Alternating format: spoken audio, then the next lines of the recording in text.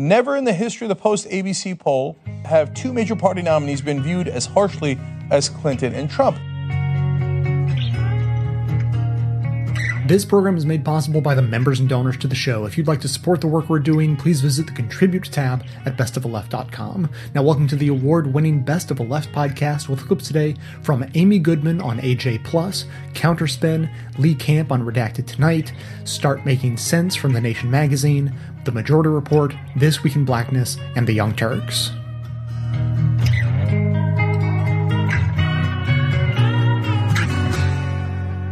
Whether it's Fox or MSNBC or CNN, you often can't tell the difference. You're flipping from one channel to another, and they're all Trump all the time. It's Trumpland.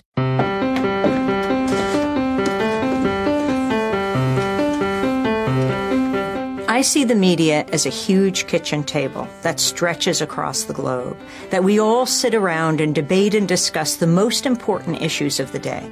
War and peace, life and death, and anything less than that is a disservice to a democratic society. It is critical in an election year to hear how policies affect people on the ground, not to get the pundits, but to get the people themselves. They're bringing you the pundits, and this is true on all the networks, the pundits, who know so little about so much, explaining the world to us and getting it so wrong. The media manufactures consent for war, for candidates in elections, by bringing you more, for example, of one person, like Donald Trump. He is pumped into everyone's home. He can just stay in a gold-gilded mansion in New York or one of them in Florida. The rest of the candidates trudge from one state to another. Why does he get this unfiltered pipeline into everyone's brain, into your eyes, into your consciousness?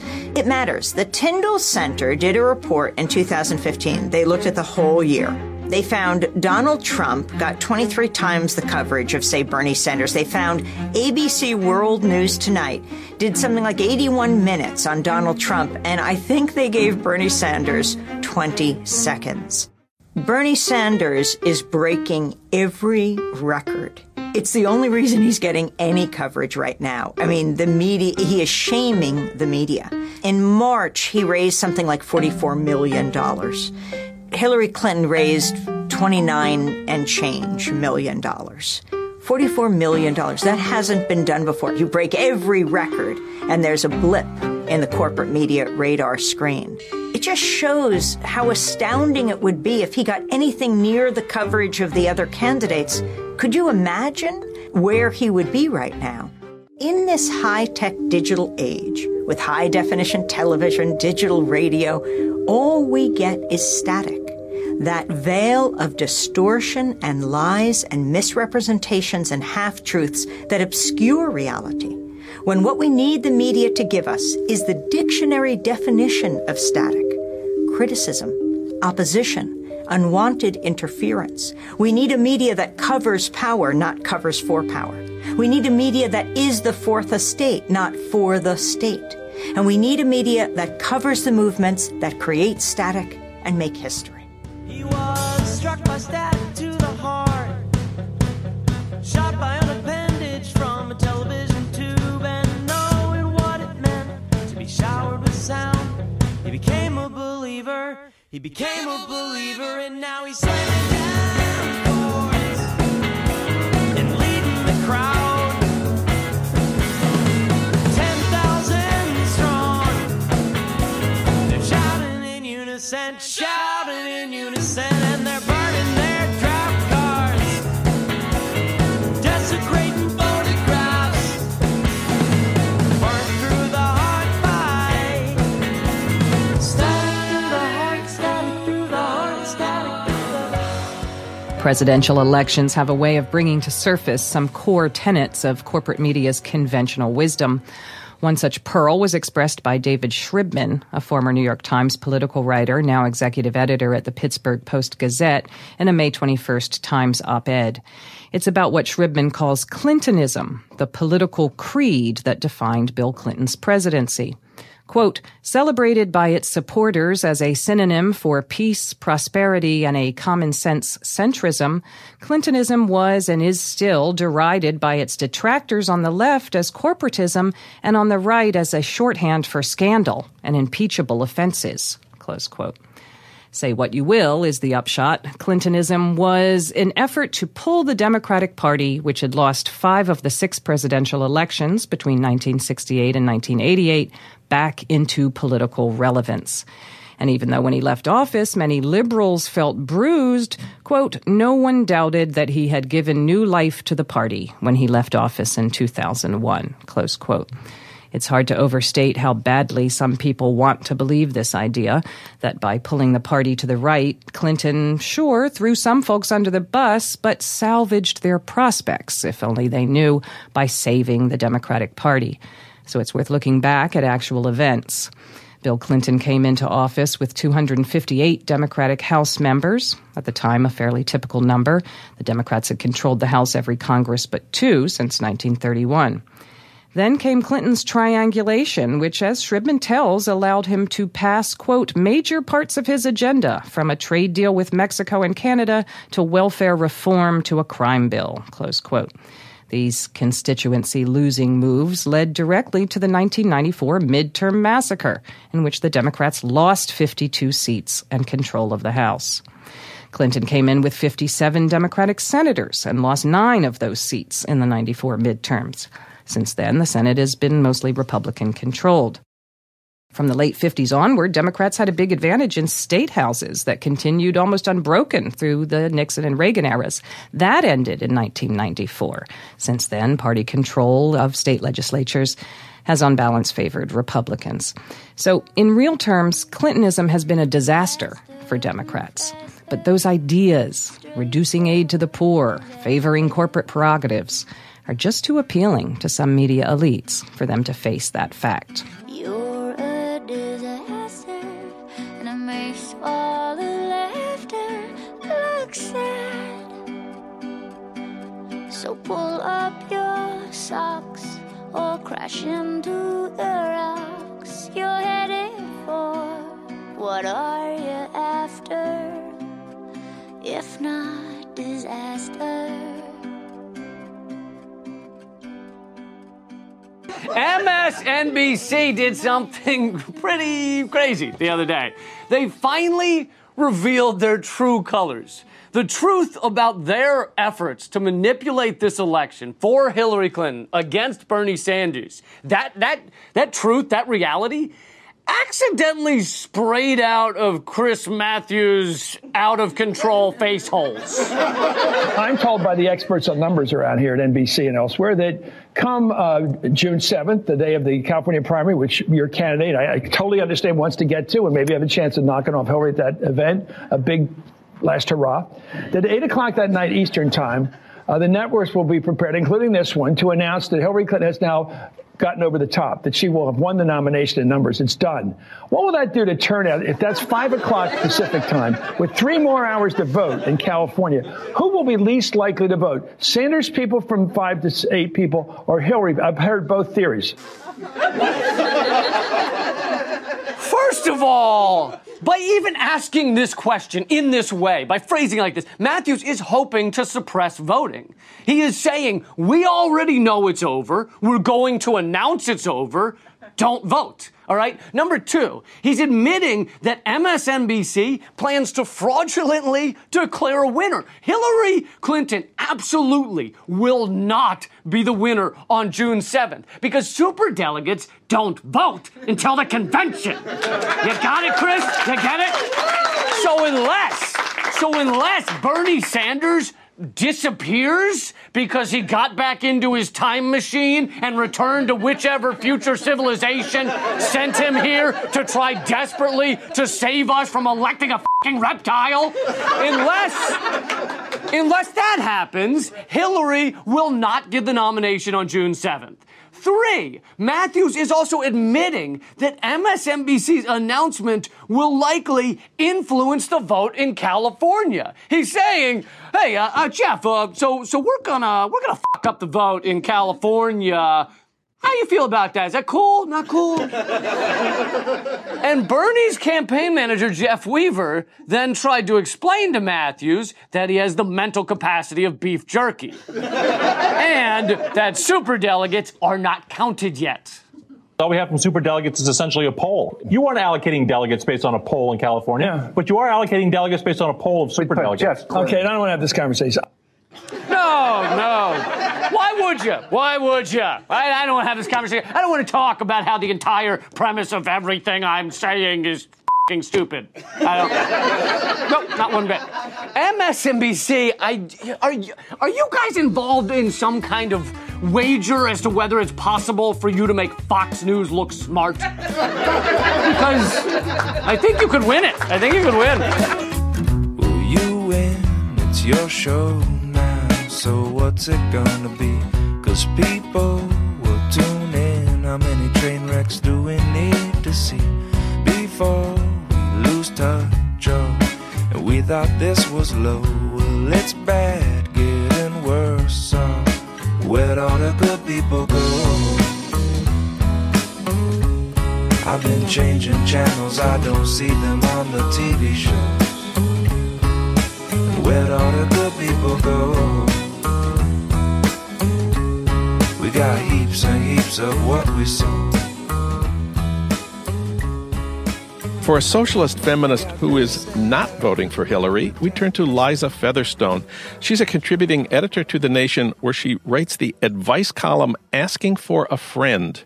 Her work has appeared in the New York Times, Ms., and Rolling Stone, among many other outlets.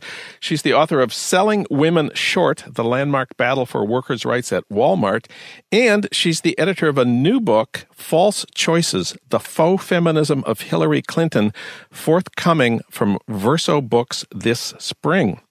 We reached her today in New York City. Liza Featherstone, welcome. Thank you, John. Well, if you look at Hillary's campaign website, she says, I am a proud lifelong fighter for women's issues because I firmly believe what's good for women is good for America, close quote. And she's got a big section on what she would do for women, especially poor women, if she were elected. She says she would work to close the pay gap. She would fight for paid family leave. She would make quality, affordable childcare a reality for families. I'm quoting here. She would increase the minimum wage. Of course, most low-wage workers are women. And she says she would defend and enhance Social Security. That sounds like some good reasons for a socialist feminist to support Hillary, but you don't. Why not? Well, yes, those are some nice sounding positions on her website. And one of the reasons is that I think it's always more helpful to look at a candidate's record than to look at the positions that he or she puts out on her website. And one of the problems, and Hillary's defenders are always pointing to her vast experience in government. So it's actually a great idea for us to take a look at that experience. And some of the things that she's actually done have been quite horrible for poor women. In Bill Clinton's administration, she was a close advisor, and when he signed the Personal Responsibility and Work Opportunity Reconciliation Act, which is mostly known to those of us normal people as welfare reform, and Hillary advocated that. There were other voices in the Clinton administration who said, no, that's going to cause a lot of hardship to poor women and their children. And Hillary advocated it, and she defended it years later by saying, look, those poor women were quote unquote deadbeats, quote, sitting around the house doing nothing, which is not a very socialist feminist way of looking at the raising of children and the important work that women do in their families. So it's really important to look at things like that, to look at what she's actually done as opposed to what she says she'll do. And, of course, more recently, Hillary has been Secretary of State for Barack Obama. She is proud to say she supported military inventions that she said would help free women from oppression, for example, oppression from the Taliban in Afghanistan. Do you think it was good to try to free women from Taliban oppression? Well, it certainly sounds good. I mean, when you read about the Taliban, they sound horrible, and the life of women under the Taliban is indeed oppressive. However, it doesn't seem as if life for women in Afghanistan has gotten significantly better as a result of these interventions. And as Secretary of State, these kinds of these impulses toward more war, more intervention. Again, this is something where we see Hillary being a voice of more harsh measures, more punitive policies, more aggression, in contexts where there were a wide range of voices and debates within the administration. I think this is the same in the Obama administration as it was in the Clinton administration. And there's a rich feminist tradition, not only socialist feminists, but a wide range of feminists have often tended to oppose war and militarization on the grounds, on many humanitarian grounds, but at least partly on the grounds that it always makes life worse for women. And during Hillary Clinton's tenure as Secretary of State, we see rape and femicide increase in Honduras, Iraq, and Libya, due to interventionist policies that she herself nurtured and executed. So again, I think it's fair to look at her experience, and it's fair to judge that experience by its results. And you also argue in The Nation magazine that there's a very specific reason for not supporting Hillary in 2016, and that is there is a much better alternative available to Democrats as a candidate in the primaries. Yeah, there really is. And to be honest, I don't think I'd feel so strongly about attacking Hillary if there was no good, feminist, progressive alternative to her. But the thing is, there really is. I mean, Bernie Sanders has a long record of fighting for exactly the sorts of things that genuinely make women's lives better. I mean, things like socialized medicine, free college tuition, reproductive health care, not only in the sense that you support abortion rights as through slogans or words or legalisms, but because you actually make it part of a Medicare for all healthcare system. Bernie Sanders is a much better candidate than we usually have running for president in the United States, and that the contrast with the kinds of policies he advocates and the kinds of policies that Hillary Clinton has fought for all her life, there's really no contest. Hillary's defenders say Bernie is not going to win the nomination, and he could never win the presidency. He's a 74-year-old socialist from Vermont. This is untenable and unacceptable in American politics, that compromises are necessary, that politics is the art of the possible. Bernie could never be elected, and therefore you should support Hillary. What do you say to that argument? I find it so strange that people use that argument in a primary, which in many places is polling rather closely. I mean, and that people would say that about a candidate who has been attracting astonishingly large crowds. But more importantly, I also think that it's that kind of It's that kind of defeatism that continues to perpetuate and nourish mediocre politicians like Hillary Clinton. That when we constantly say, oh, we just can't do any better, or to quote Margaret Thatcher, there is no alternative, that's what we get. I mean, it is sort of that kind of pessimism is really self-defeating, and I'd much rather see our prominent pundits and intellectuals and journalists think what kinds of arguments and ideas might support all those hardworking people on the ground who are actually trying to create an alternative rather than to shut them down. Things could be stranger, but I don't know how. I'm going through changes now. Could spend a lifetime trying to figure it out. I'm going through changes now that have just begun under a purple sun. There's many reasons we are what we've become. I'm going through changes, ripping out pages. I'm going through changes now. All right, I want to go to this clip from Noam Chomsky before we go into the fun half. Micah played this on the member show the other day, and it's worth playing on the free show because for two reasons. One, this is a great description of what politics really are. A, and B,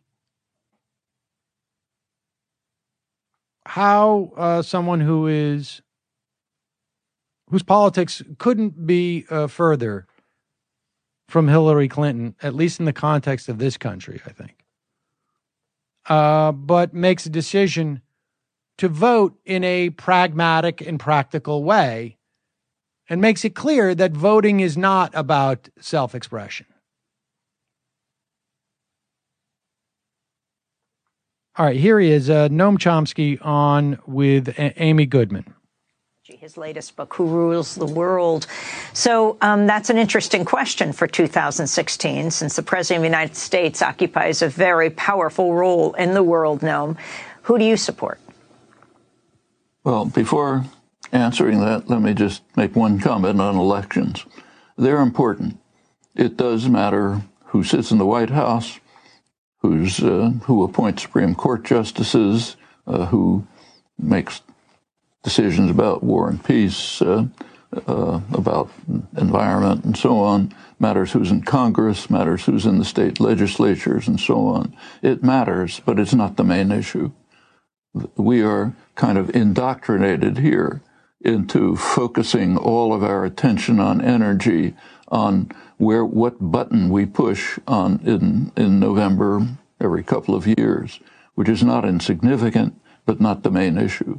The main issue, what are the forces, domestic forces that are pressuring, acting to determine the kind of the choices that will be made, legislation that will be passed, and so on. All right, so just to be clear here, what he's saying is that, yeah, the personalities that you elect have some import. Person A versus person B is relatively important. But what's more important are the forces that they represent in the context of what they do in office. This is a subtle difference, but it is a difference between just the individual and the forces that have access and the ability to move that individual when they're in office, right? I mean, because this is a guy who's not only to the left of Hillary Clinton, but to the left of Bernie Sanders, at least where Bernie Sanders is in his public life. I have no idea where he is privately, and I would imagine he's definitely to the left of Hillary Clinton, both publicly and privately. So this is the fundamental point that Chomsky's making here. Now, of course, there's one force that's always going to be there: private, concentrated capital, corporate power, lobbyists, corporate lawyers, and so on, writing the legislations. They're always funding the elections. They'll always be there. The question is there going to be a countervailing force? Is there going to be a force representing popular interests, needs, and concerns, defending themselves against what in fact is standard class-based assault against them?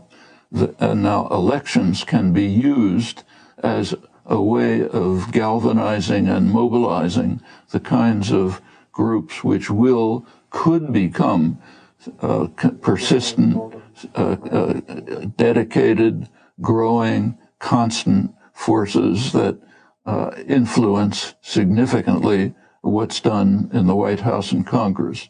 The New Deal legislation of Roosevelt, for example, wouldn't have been passed, it wouldn't have even been initiated without militant labor action and other political action. And those are lessons to remember. But now going back to who should you push the button for? Well, my own... Pause it. So before we get to who we should push the button for, he's saying that corporate powers will always be there.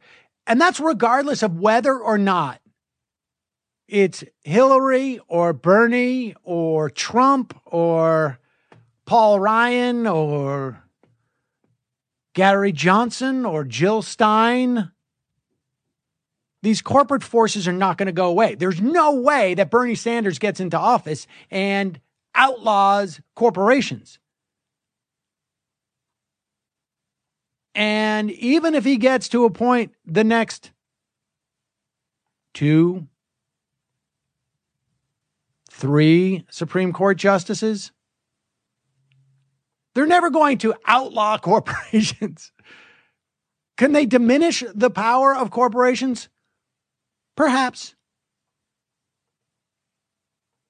But ultimately, it's going to be outside forces that must be persistent. In other words, this is an ongoing fight.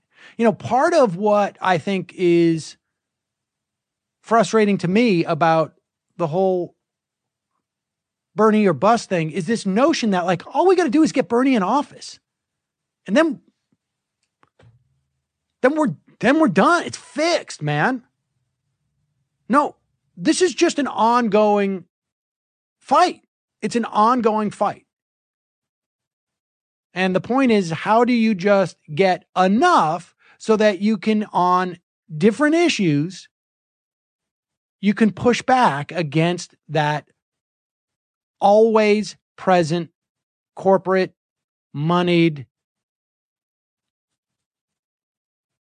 establishment force, whatever you want to call that. All right, let's get to his pick. In the primaries, I would prefer Bernie Sanders. If Clinton is nominated and it comes to a choice between Clinton and Trump in a swing state, a state where it's going to matter which way you vote, I would vote against Trump. And by elementary arithmetic, that means you hold your nose and you vote Democrat. I don't think there's any other rational choice. Abstaining from voting or, say, voting for, say, a candidate you prefer, a minority candidate, just amounts to a vote for Donald Trump, which I think is a devastating prospect for reasons I've already mentioned. So, but meanwhile, do the important things. The significance of the Sanders campaign, which is pretty remarkable, I think. It certainly surprised me. It's not radical. I mean, Sanders himself is pretty much a traditional New Deal Democrat. I don't say that in criticism. That's doesn't pretend to be anything else, and that's a breath of fresh air in the current generally right-wing climate. But the importance of it is if it can be used, this energy and enthusiasm that's been organized and mobilized can be used to develop an ongoing popular movement, which will be a powerful force, no matter who's in office, to influence and direct the country in ways that are absolutely necessary, even for survival at this point. That's my view of it. Elementary arithmetic. That means it's really elementary, and it's just math. Get your calculators ready. Get your abacuses clicking. Abacus! To equal math, get your learning on. If you have 8 toys, put 3 away. How many are left for you to play? It's problems like this that you must survey and solve using math each and every single day. Subtract, stack, put it back. That could be proven fact. Think about digits, sitting stiller if you fidget when you shop at the mall or take a walk on a path. Can't help but yell, we're doing the math.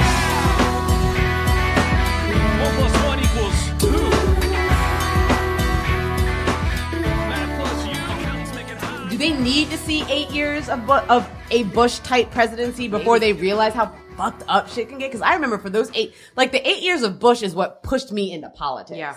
Like, that's when I started first reading, like, Salon and all of it, Fire Dog Lake and all of these blogs. Like, that was sort of the rise of, like, blogging 1.0 with all of these liberal and progressive blogs that were formed out of opposition to George Bush, right? Yeah. And so I spent a lot of time just reading. That was still when I used to read comment sections. Just reading and just taking in and trying to figure out all of this shit. And if that's something that millennials need to go through before they will get off their ass and vote, then God, I hope it's not this year. I hope we don't have to live through 4 or 8 years of Donald Trump before people realize, oh, so you mean if I just let the other guy win, then in 8 years a progressive phoenix is not going to rise out of the ashes? Because every electoral cycle, it seems like there are a group of people who believe that if shit just gets bad enough in this country, people are going to wake up and realize we can't do this anymore.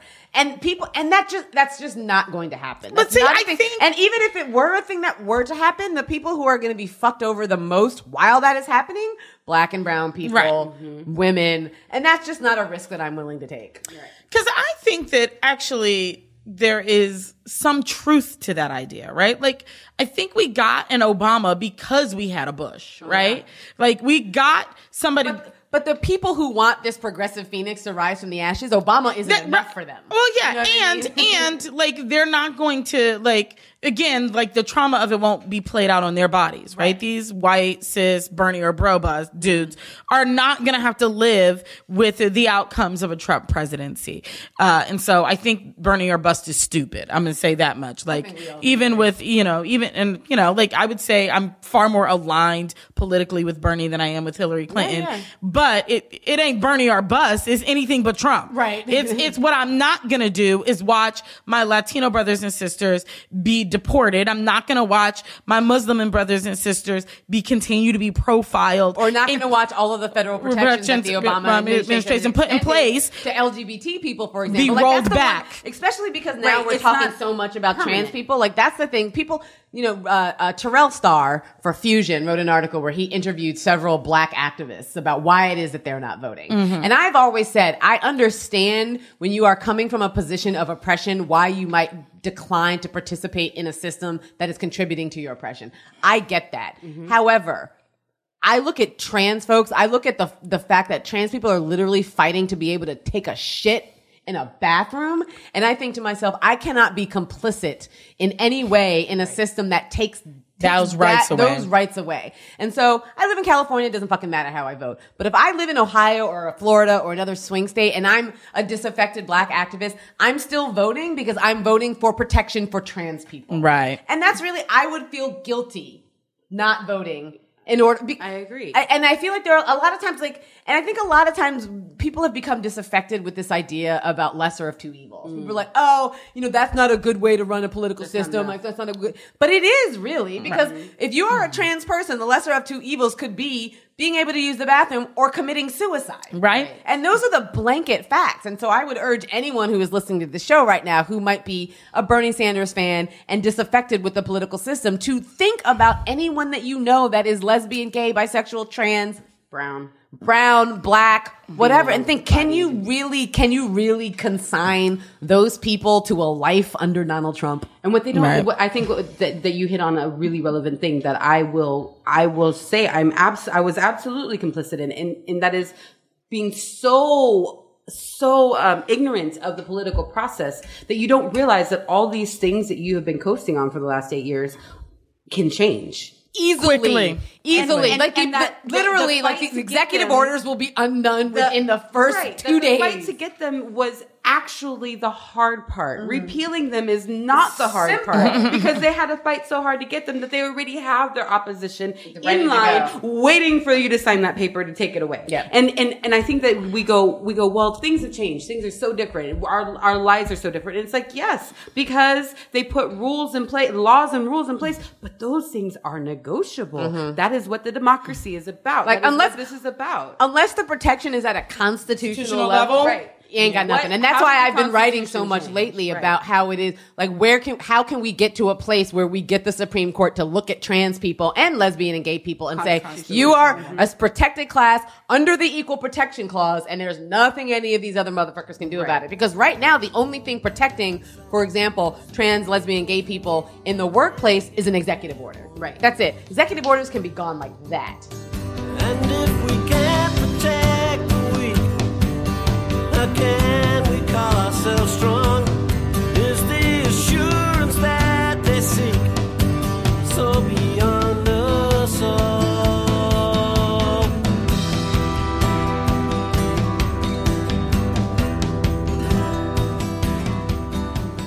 Hillary will have to do something different to beat Donald Trump. Appealing for moderation is not going to work this year. That's what Bruce Shapiro says. He's a longtime contributing editor at The Nation and executive director of the Dart Center for Journalism and Trauma. It's a global resource center and think tank for journalists covering violence, conflict, and tragedy. He's co-author of the book Legal Lynching, The Death Penalty in America's Future, with the Reverend Jesse Jackson and Jesse Jackson Jr. And his most recent book is Shaking the Foundations, 200 Years of Investigative Journalism in America. He also teaches investigative journalism at Yale. He lives in New Haven, but we reached him today in County Clare, Ireland. Bruce Shapiro, welcome to the program. Very glad to be here. So Donald Trump has taken over the Republican Party, but you say his electoral appeal, at least at this point, remains pretty narrow. A lot of our friends aren't so sure about that. Your evidence comes from the primaries. What do the primaries show?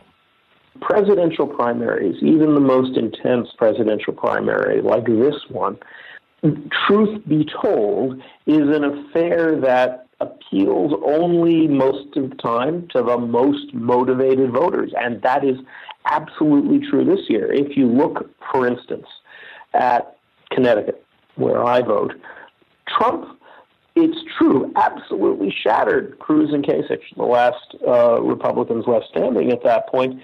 But he absolutely smashed them with a very small electorate, with 123,000 votes in a state of more than 2 million people, with more than 400,000 registered Republicans.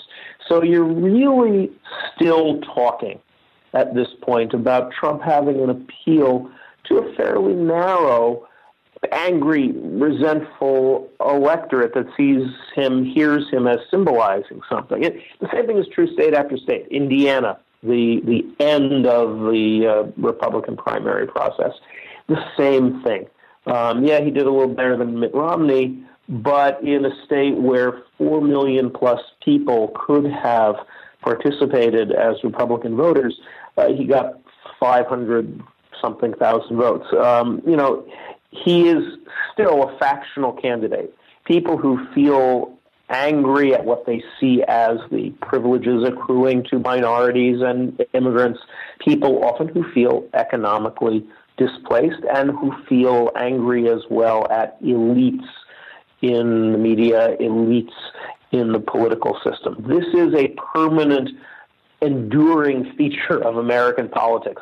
And there's not a lot of evidence yet that Trump has found a way to go past that, at least not in the primary vote thus far. Okay, Trump supporters are a small number of people given the total voting population or even the total number of Republicans, and the primaries have been, as you put it, spectacularly low turnout events. Are you saying there's no way Trump can win in November? The path for Trump to win is very specific and very narrow. And it requires him essentially to turn the general election, which usually attracts a much larger turnout, into a primary, to so turn off voters, to so turn off people across the spectrum, so disgust voters that in unprecedented numbers people stay home.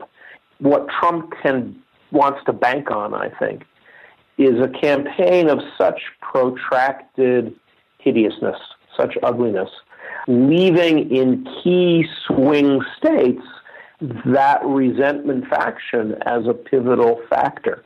That is, I think, the real danger. And what that says to me is that anyone, whether a Hillary supporter, a Bernie supporter, or for that matter, Republicans who actually want to defeat Trump, need to look at voter participation, voter turnout as the key this fall.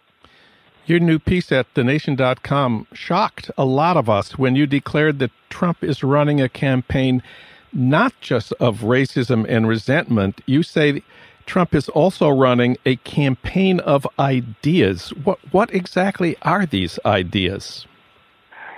Well, look, it's clearly not the ideas are not the ideas of a wall or the ideas, you can't call it an idea that Muslims should be barred from the United States. I mean, that's a fascist, nationalist idea, and I suppose we could claim that. But really the idea that he is banking on and winning on is that the Republican Party, that the Republican electorate, he would argue, and his campaign implicitly argued, has changed.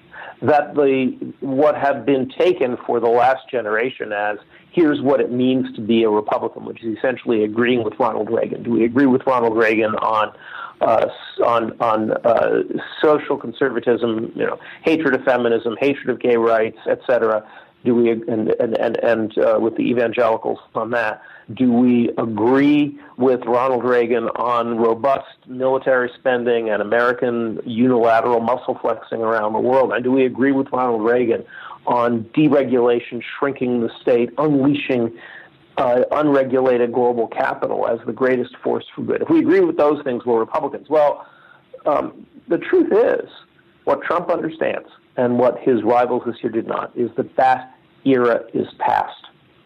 That the huge inequality and economic displacements of the last few years have unleashed, it should be said, first by Bill Clinton, who was trying to ape Reagan in a democratic way in the 90s, that the forces of globalization have so displaced many Americans that whether they end up on the right or the left, the idea of unfettered capital is no longer quite so appealing.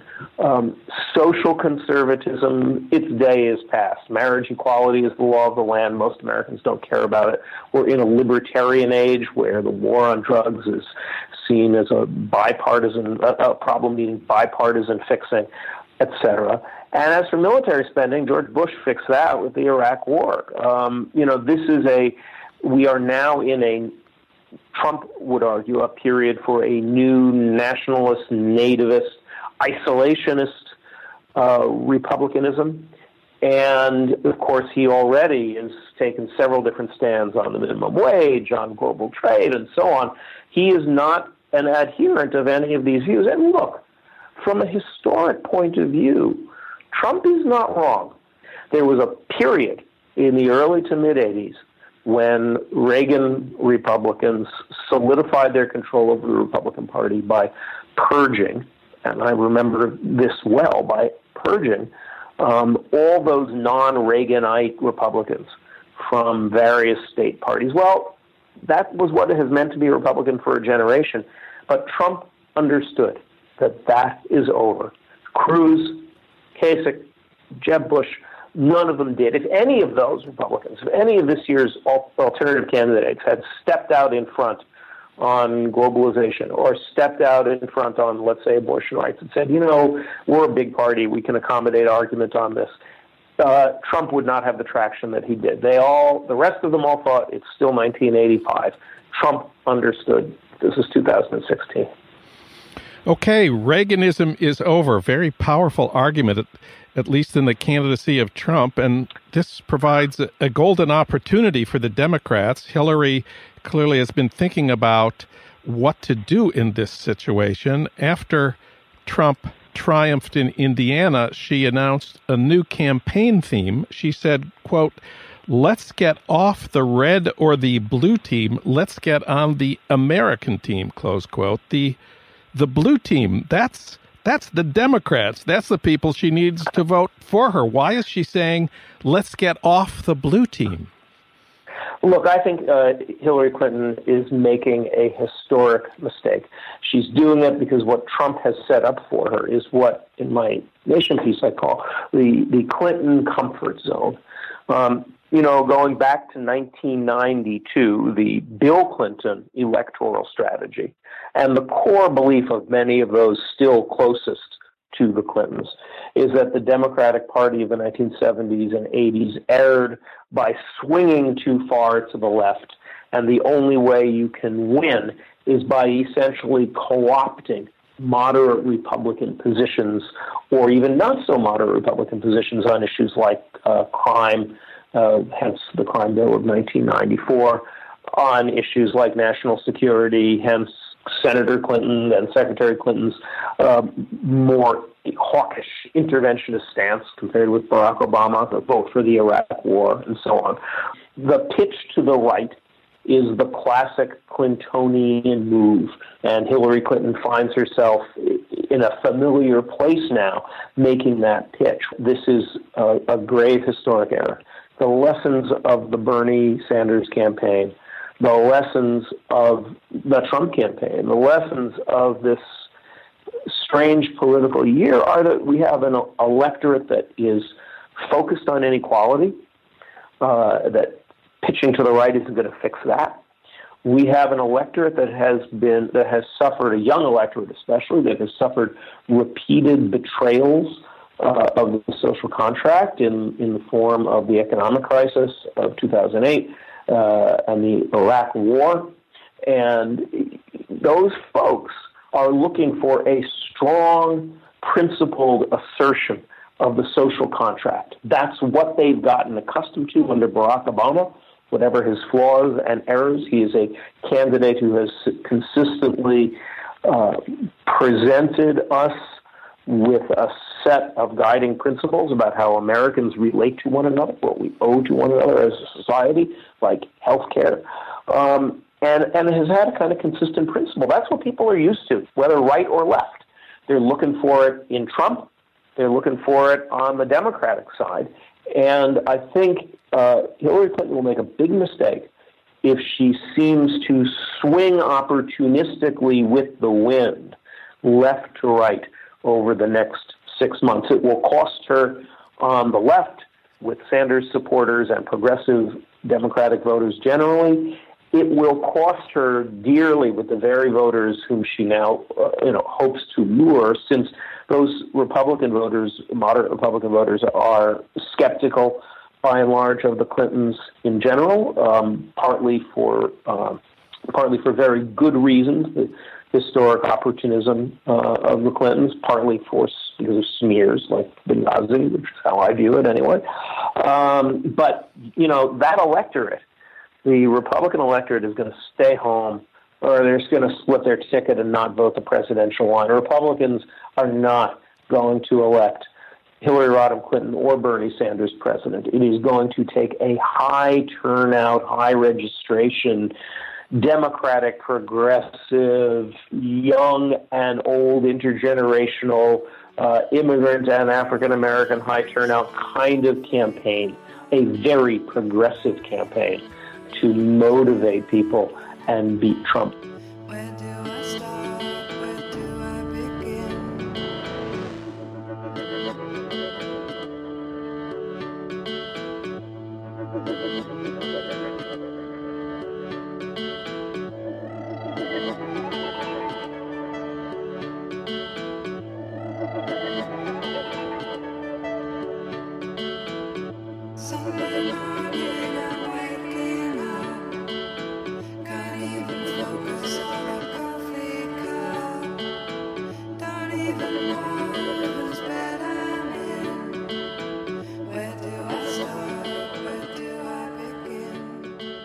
There's a new poll out by the Washington Post, ABC News, and it doesn't look good for Hillary Clinton. It looks great for Bernie Sanders. We'll get to him in a second, okay?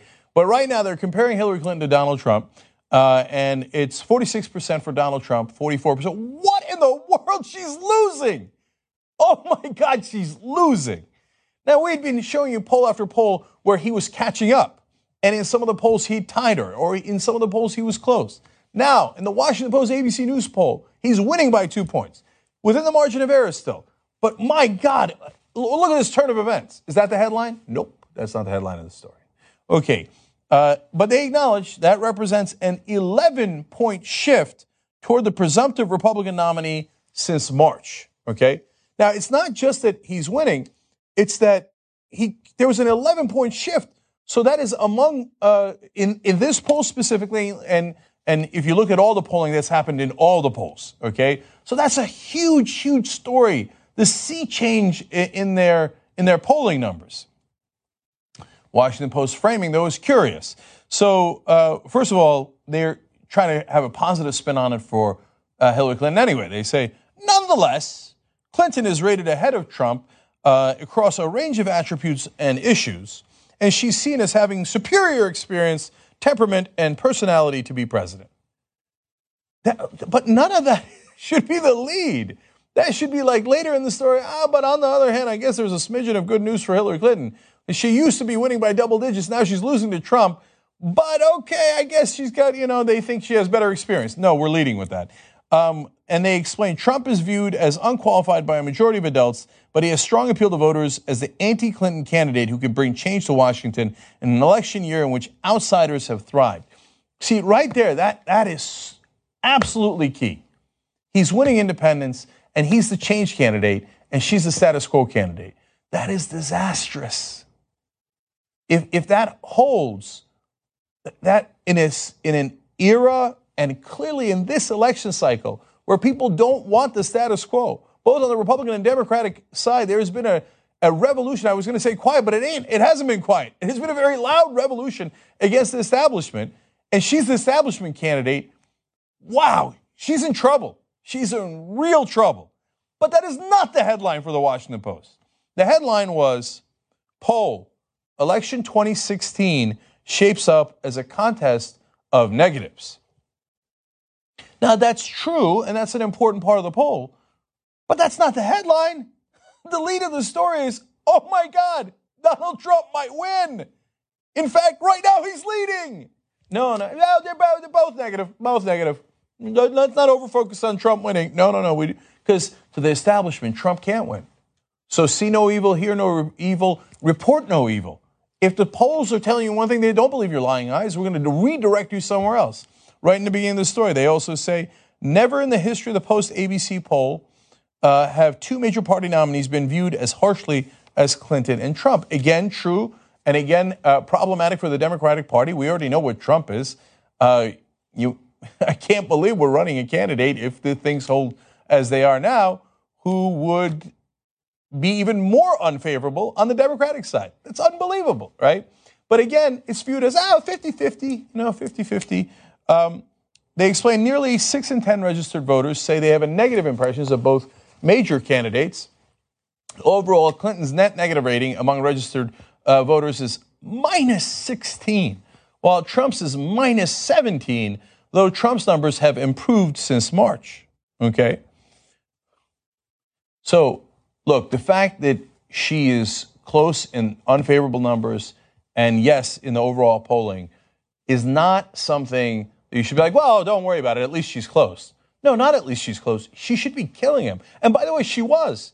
In earlier polls, she was leading by 11 points, and she's not anymore. That trend where she is now losing should be, by any rational standard, the focus of the story. But no, the Washington Post cannot have it that Hillary Clinton will lose. She will not lose. She will not lose. I mean, look at what they did to Sanders, right? The famous 16 negative headlines in 16 hours, and that wasn't all the scathing op-eds against Bernie Sanders. We can't have Bernie Sanders because Hillary Clinton's the better nominee. Well, it turns out she's not, and now the numbers are in.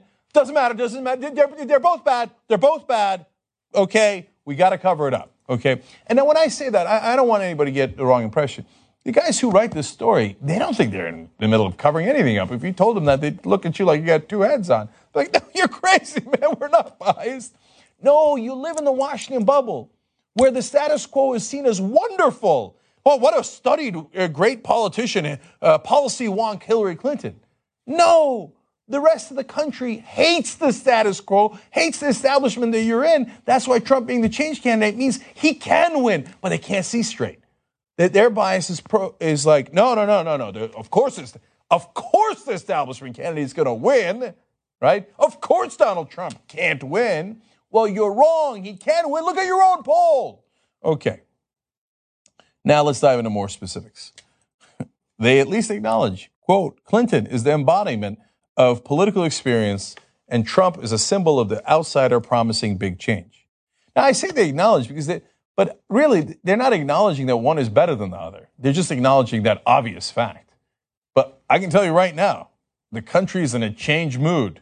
They're not in a, oh, yes, the establishment is wonderful. It's great that she has all that experience in the status quo mood. And I'm not saying that because that's how I feel. I'm saying that because Bernie Sanders made up a 60-point deficit in the national rankings against Hillary Clinton in 1 year, a guy who with no name recognition.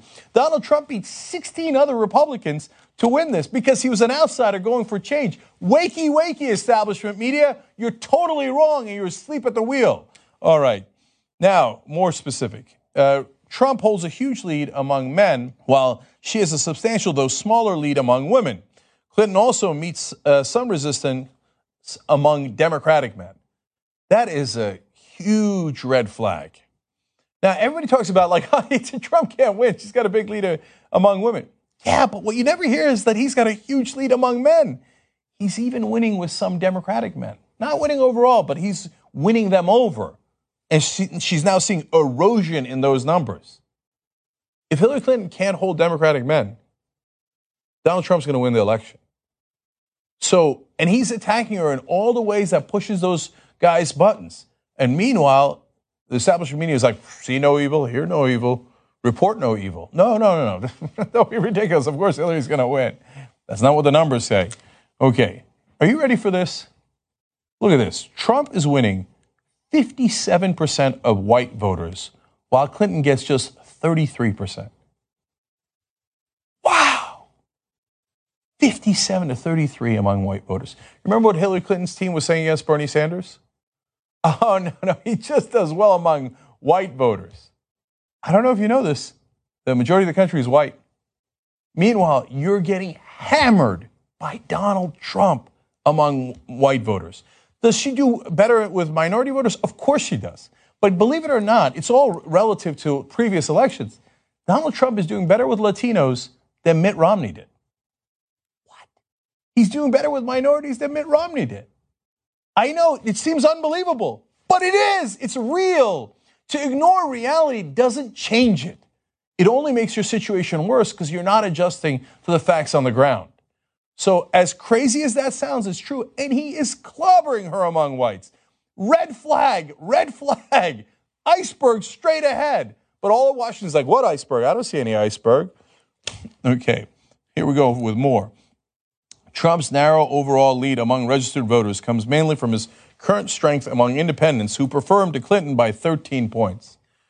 If only there was a Democratic candidate in the race who did better with independent voters.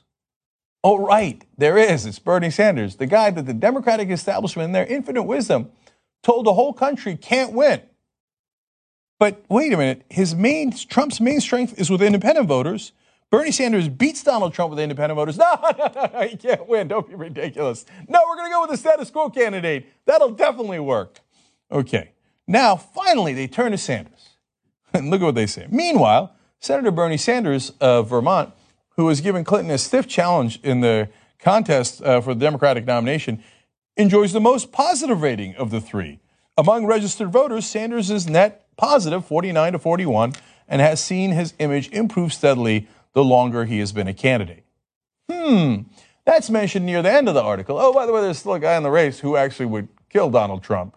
But shh, he said he can't, no, it can't be Bernie. It can't be Bernie. It's definitely got to be the establishment candidate. She would do better. But the polling indicates she would do much, much worse. Nope, can't have it. I like that last part, though. His image has improved steadily the longer he's been a candidate. Wait a minute, I thought the whole argument against Bernie Sanders was, no, he hasn't been attacked yet. If the race kept going and he got attacked, well, then he couldn't withstand that scrutiny and he'd lose those numbers. First of all, she's been attacking him from day one. She ran negative ads, and that's proven. And right now, there's Hillary Clinton surrogates out there running pieces of, if the Republicans were to attack Bernie Sanders, this is how they would do it. Sounds like OJ's book. If I were to have killed those two people, this is how I would have done it, right? So then they list all the attacks against Bernie Sanders and go, well, I didn't attack him. I'm just saying if the Republicans had attacked him, they would call him a Trotskyite and this and that and all the different things that they list. Yeah, he's been attacked. He's been attacked. In fact, they ran against him on all those issues when he was running for Senate. It didn't work. He won anyway. You know why? Because despite what everybody in the establishment says, independents like him. They find him honest and trustworthy. But they can't get it through their heads because that's not their worldview. Their worldview is Bernie Sanders would change things. Exactly right. That's why they like him, and that's why you can't stand him. No. If I'm on top, if I'm, the Washington Post, I'm TV News, I don't want things to change. Now, finally, let me put it all together for you. The Washington Post didn't.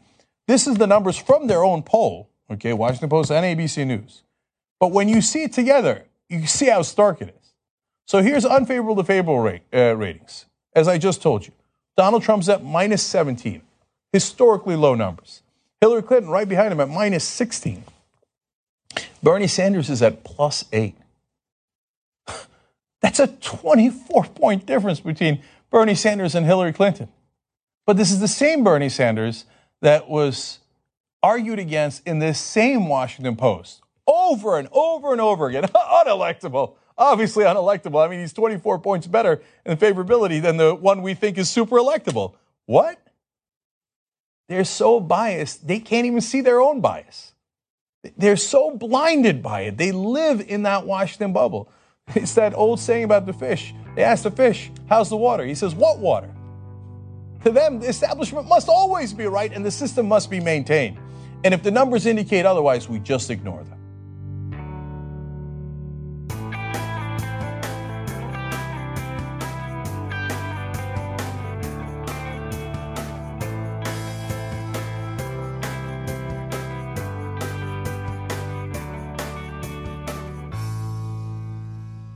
We just heard clips featuring Amy Goodman explaining how the media is ruining elections. Counterspin took a look at the real legacy of Clintonism and its effects on the Democratic Party.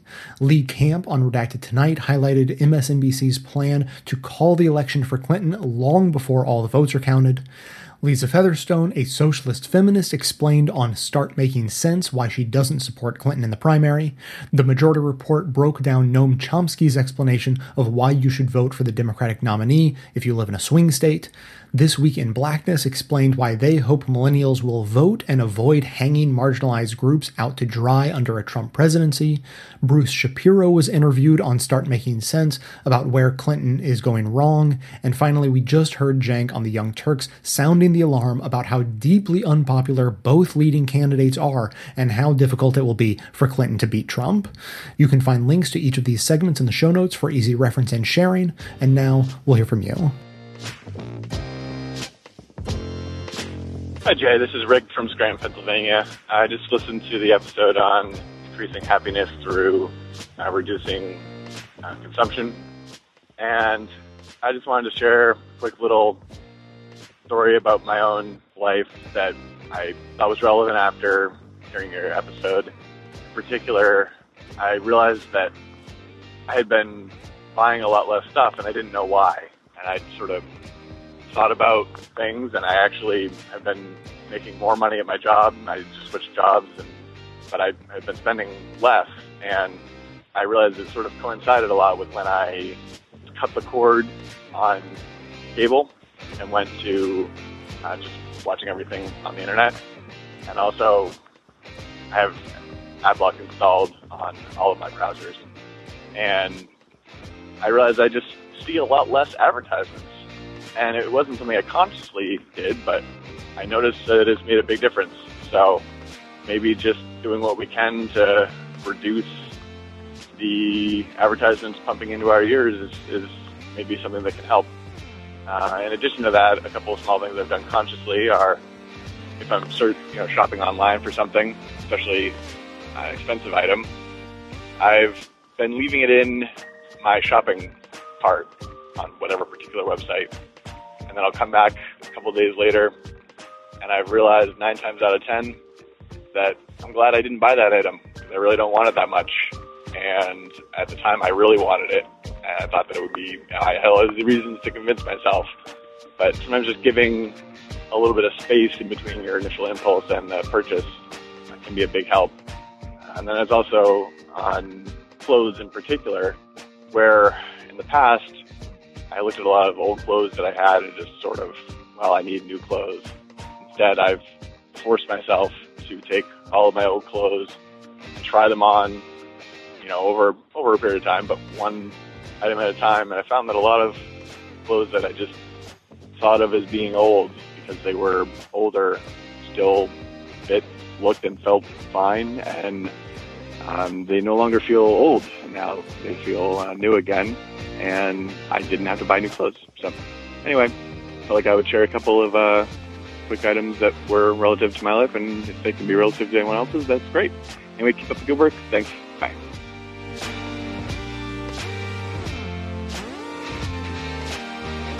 Hey Jay, it's Colin from Cleveland. Listening to a lot of different podcasts with the coverage of the Nevada Democratic Convention. And I have to tell you, the way the establishment is acting is despicable, and it's everything that they claim the Republicans are. As a lifelong Democrat, this really, really sickens me and turns me away from the establishment even more than ever. And it amazes me that the establishment so egregiously doing everything they can to undermine Sanders' chances. And you know what? Not even undermine Sanders' chances, to undermine the democratic process in order to ensure what the establishment wants is disgusting. And at this point, the support that Sanders is getting is undeniable, and the establishment can continue to do every underhanded, dirty, unethical, and unlawful trick they can to try to seal the deal against him. I don't think Bernie should drop out. I think he should take this all the way until the convention. And then, if at all possible, if they decide to totally screw him out of the convention, run on a third-party ticket.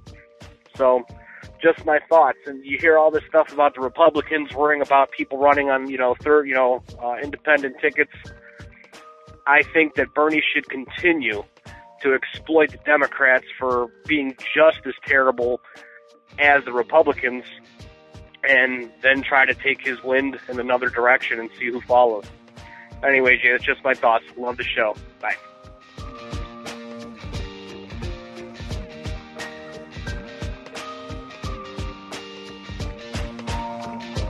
Hey, Jay, it's Anthony from Illinois. The past few weeks, with some of the voicemails and some of your personal opinions around the Bernie Your Bus movement have kind of left me with some larger questions about the idea of and practice of identity politics in this year's election especially.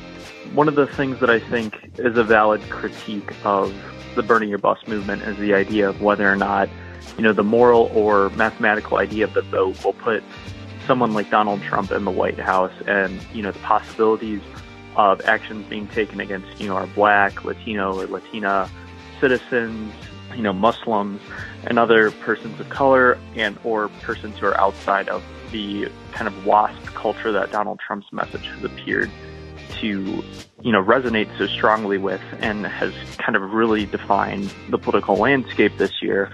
However, I think whenever we only discuss this idea of Bernie Your Bus members being morally and ethically culpable, responsible, which, I think you kind of, addressed well with your last comments in the most recent episode, I kind of wonder if our solitary focus on this idea of Bernie or Bust misses kind of the larger questions persons such as myself have over kind of the whole plugging your nose and voting for Hillary Clinton.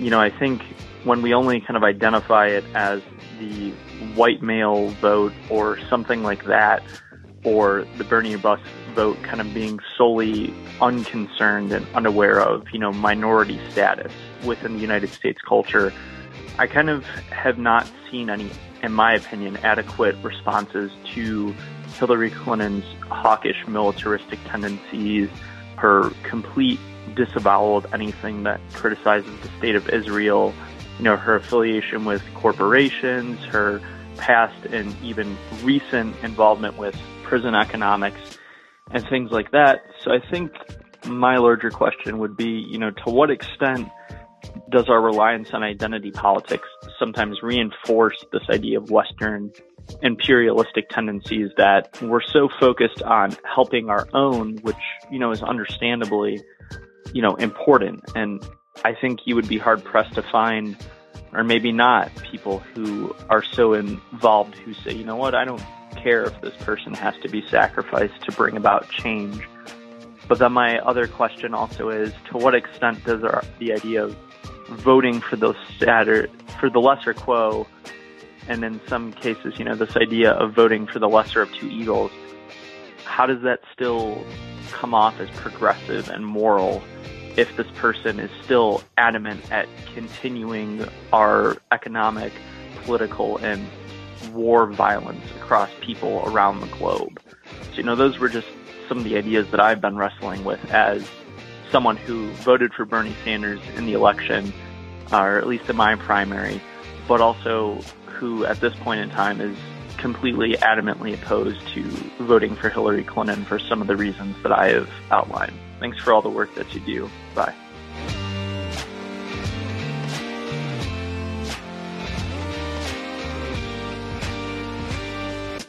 Thanks for listening, everyone. Thanks to the volunteers who helped gather clips to make this show possible. Thanks to Amanda Hoffman for all of her work on our social media outlets and activism segments. And thanks to all those who called into the voicemail line. If you'd like to leave a comment or question of your own to be played on the show, simply record a message at 202-999-3991.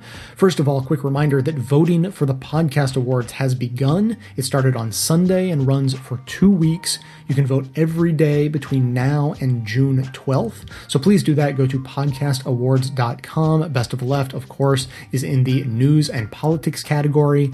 So you can vote there every day. And so you should set a reminder for yourself, have a little calendar notification pop up, and just remind you every day, take 30 seconds and vote for the show and any other shows you like in any of the other categories. I certainly endorse that. Now today, I have a quick response to Anthony from Illinois. We just heard on the voicemails talking about identity politics getting in the way of dealing with real problems. That's not how he said it, but that's how I'm saying it. Firstly, here's how I see it. Identity politics, the way it is very dismissively referred to usually, for those who are not straight, white, able-bodied men, is really no different than economic politics is for a white guy who has nothing else really going against him. People deal with the problems that face them, and progressive white guys can see economic problems on macro level, micro level. Maybe they're graduated from college during the recession and are struggling to get a job, or they see a lot of their friends going through that problem, or maybe they're doing fine, but they can see the statistics. They can see that the rich are getting richer and the poor are being left behind, and they recognize that as an injustice that needs to be rectified, and it's something they can wrap their mind around. That's cool. That's how that works. But by definition, they have a much harder time seeing problems of race or gender or sexuality or almost anything else. And that's not because they're bad people or that they want to be blind to those issues. It's just that by comparison, members of marginalized communities are going to be able to see problems that get labeled as identity politics much more clearly. And not only can they see those issues, but they're very often directly affected by them. So it is no question why it makes sense for them to want to prioritize those issues. Secondly, social and civil rights movements are tied in with the broader progressive movement in multiple very important ways.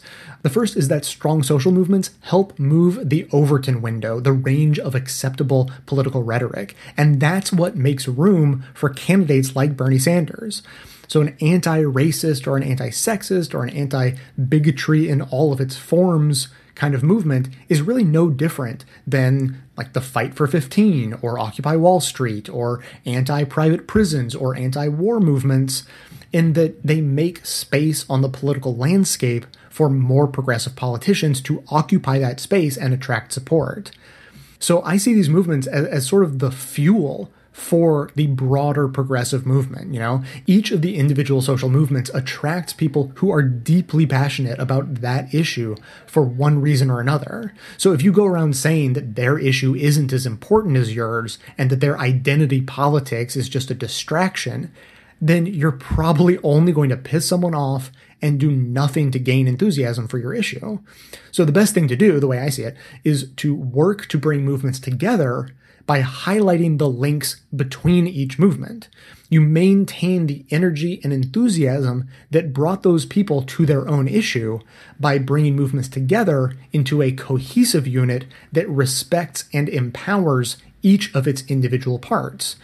So if you want to fight economic imperialism, but the only people you have on your side are the people who don't have any other problems to worry about except economic imperialism, then that's going to be a pretty small group.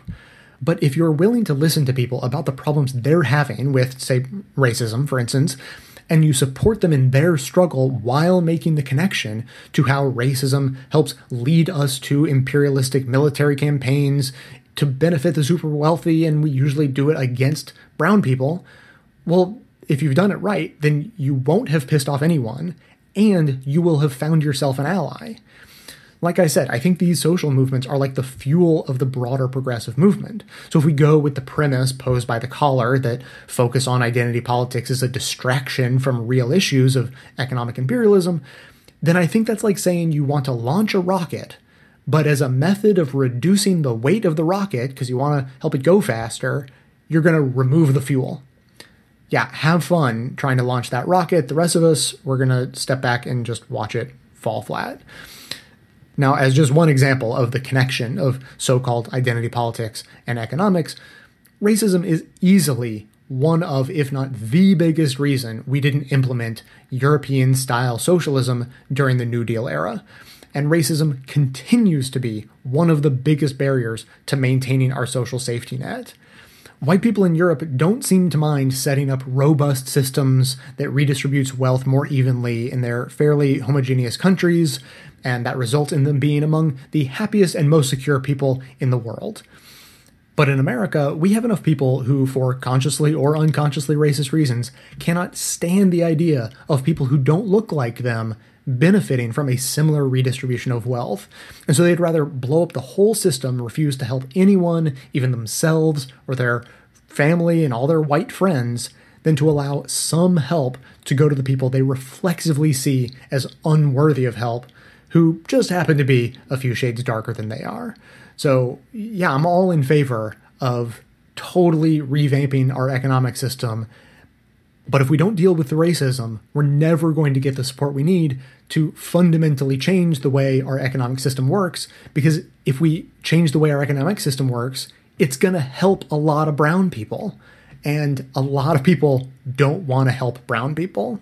That's kind of what it comes down to. So my argument is that if you want to break down capitalism and all of its imperialistic tendencies that lead us to war over and over again, then you'd better be ready to stand shoulder to shoulder with all of those movements fighting those fights that you may dismissively call identity politics, because those two movements are linked in such a way that you cannot do one without the other, whether you recognize it or not. Keep the comments coming in. The number again, 202-999-3991. That is going to be it for today. Thanks to everyone for listening. Thanks to those who support the show by becoming a member or making one-time donations, as that is absolutely how the program survives. Of course, everyone can support the show just by telling everyone you know about it and leaving glowing reviews on iTunes and Stitcher. Help us in our mission to aggregate and amplify the best progressive media by joining up with us on Facebook and Twitter and sharing all of the great content we put out there. And for details on the show itself, including links to all of the sources and music used in this and every episode, all that information can always be found in the show notes on the blog.